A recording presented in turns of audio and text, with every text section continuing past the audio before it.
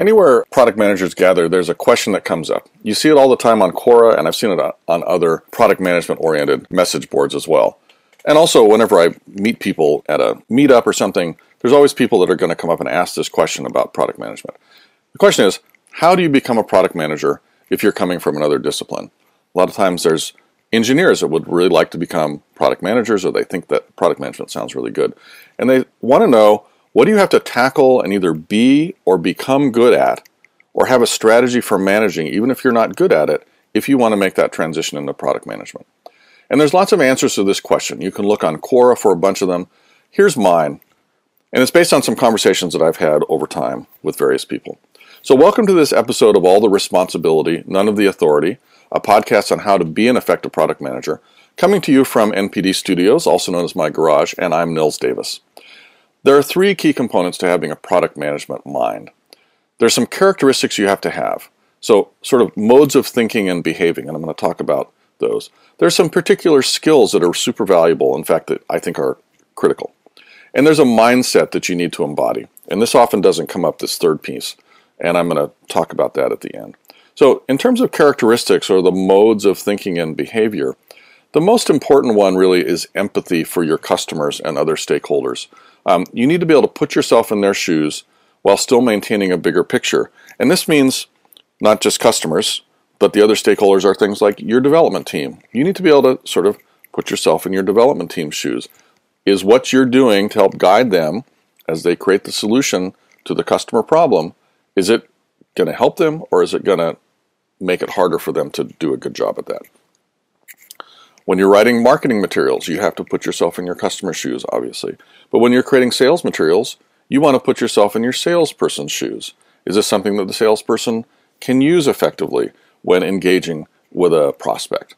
And so on and so forth. So the ability to put yourself in your customers and other stakeholders' shoes is really critical. Now, you got to then combine that with both a big picture view and a pretty detailed mentality. Now, product management is really more big picture than details, as a rule.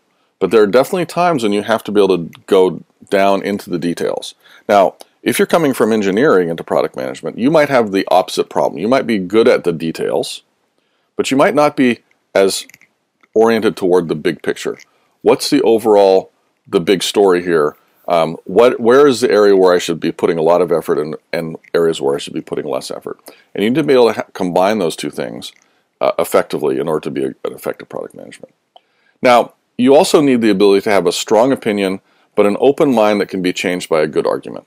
So there's a great phrase, strong opinions weakly held. It's a characteristic of successful product managers and other idea people, and actually good leaders just in general. Now, this originally came from Paul Saffo at Palo Alto's Institute for the Future. I first learned about it from Bob Sutton on his great blog, Work Matters, which I'll put a link in the show notes to. But the basic idea is that you need to be confident in what you're talking about, and it should be confidence based on facts and true knowledge. But if somebody comes in to you with better facts, you need to be prepared to change your mind and rethink your positions. Along with that, you need a lot of mental flexibility just in general to be a product manager, because you're probably going to be switching gears all the time on a daily basis. I think it's around 5 to 15 times on a daily basis. And on a weekly basis, it may be as much as 50 different topics that you have to cover or that you have to address on any given week. And each of those topics has a ton of subtopics as well. Just as an example, if you're doing a bug review, you might look at 20 bugs in a 1-hour meeting. Each of these bugs is on a different topic, a different part of the product, and with a different set of criteria feeding into how you come up with the priority for fixing them. Now, flexibility of mind, empathy for others, and strong opinions weakly held are the critical hallmarks of a good product manager in terms of how you think about things. Now, there's some skills as well that you need. 2 critical skills. You need to be able to communicate comfortably with a range of people, technical people, non-technical, executives, line workers, and communicating means not just the ability to talk to them and have a conversation in terms that they understand, but also being able to write effectively. So you can write something that is good for an engineer to consume, something that's good for a salesperson to consume. And then there's a final piece of the communication, which is really the sort of a translation function. You need to be able to take a technical feature that's been developed by the engineering organization and describe it to an end user or a customer in such a way that the customer understands how it works for them, not the technical details, right? You may have a cool technical capability that you've just implemented, but you need to be able to describe it to the customer in a way that shows how it helps solve the customer's problem, how it solves a business problem, and they don't really care about the technology. On the other hand, you do need that technical credibility for when you're talking with engineers in a lot of sort of technical or somewhat technical discussions. You need to be able to contribute to the discussion, at least by making sure the argument logically holds together, and to call bullcrap on various technical discussions or decisions that are going the wrong way. You have to bring in a high-level understanding of the architectural issues and issues like performance optimization, which often can turn into a black hole of discussions. So in fact, optimization is a special topic, and I'll cover that in another podcast, and I do have some blog posts about it, which I'll link to in the show notes. So there are some things you need to know when working with engineers in addition to having technical credibility. Just about how engineers, the engineering mindset sort of makes them, guides their thinking as well, and you need to help manage some of these things because it can be problematic for getting good solutions out to the market. You know, engineers get stuck in the weeds. It's part of their job description is to be really focused on details, but sometimes they can get stuck there, and you need to help them lift their head up above the weeds and see the rest of the world a little bit. I've often found that engineers really like to use their libraries in the simplest way possible.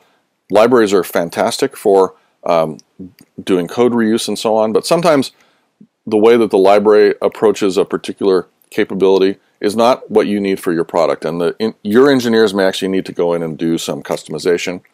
And this is a topic that it seems pretty detailed and nitty-gritty for a conversation like this, but it actually is something you need to be able to talk to your engineers about not just doing things in the simplest possible way, because sometimes the harder way is the way that's going to make you money. Now, engineers really like creating optimal and elegant solutions. They often use their own intuition about what's optimal and elegant, and it may not be what's actually optimal for the customer. And so sometimes there's things that, corner cases that get addressed that don't really need to be addressed or that can be stubbed off, and so on. So you just need to have your eye out for those things and be able to use your big picture instincts to help guide the developers to create the thing that's going to be optimal for customers, not optimal from an elegant standpoint. Often engineers gravitate toward a complicated but more complete solution versus a much less complicated, less complete but good enough solution. And part of your job is to help them understand the parameters of what is good enough. What criteria have to be met for the solution to be good enough? What corner cases can be avoided or stubbed off? And the product still makes the problem that the customer has better. On the other hand, engineers will sometimes gravitate to a very simple solution that's actually too simple and not good enough. So there's a balance you have to strike. Again, this is that whole big picture versus details piece that you as the product manager are pretty much the owner of. Now remember that engineers are people too. They have personal goals just like everyone else. They want to do a good job. They want to have a good challenge that they can master. They want to contribute to the success of the company. They want to be appreciated. They don't want to make mistakes, or they don't want to be put in a situation where they end up making mistakes. So those are all things you can help them with, helping them with achieving. They don't want to look stupid. And if you can help them not look stupid and help them do a good job and help them be challenged, they're going to appreciate you. They're going to do a better job for you. You have to treat them like people. Now finally, that was a long talk about working with engineers, maybe worthy of a whole podcast on itself. But I want to talk about a critical mindset. And this is really that you need to stop thinking about the product. It's a critical mindset you have to shift to. You're not making a product. And I know that you're not directly making it. Your developers are developing it. Now, it may sound like you're making a product. It's in your title if you're a product manager. But you're not.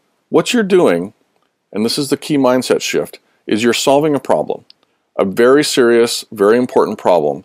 It's serious enough that the customer is willing to pay you a bunch of money for the solution.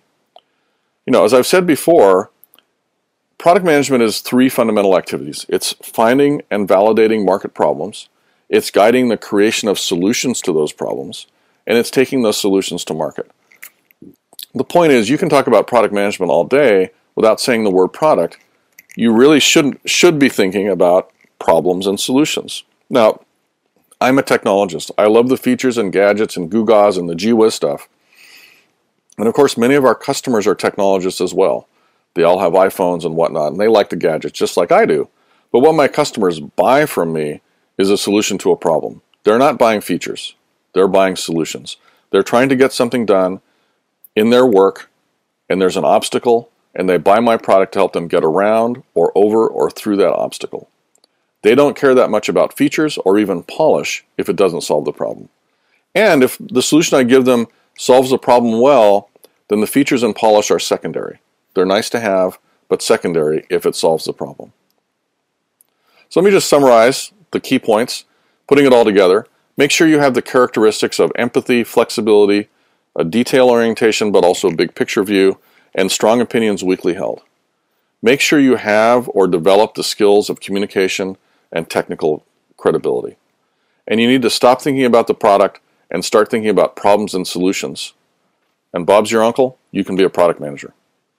Now, thanks for joining me on this episode of All the Responsibility, None of the Authority. I'm working on getting it out a little more often. It's been quite a while since the last episode. Until that next one comes out, this is Nils Davis. You can follow me at Nilsy on Twitter and read my essays about product management at nilsdavis.com. I'd love to hear your feedback on this episode and the podcast in general. And if you like the podcast, please subscribe via iTunes. You can search for Responsibility Authority to find the listing, or your favorite subscription method. And please consider rating and reviewing the podcast on iTunes. The feedback is very helpful. Thanks for listening. Bye-bye.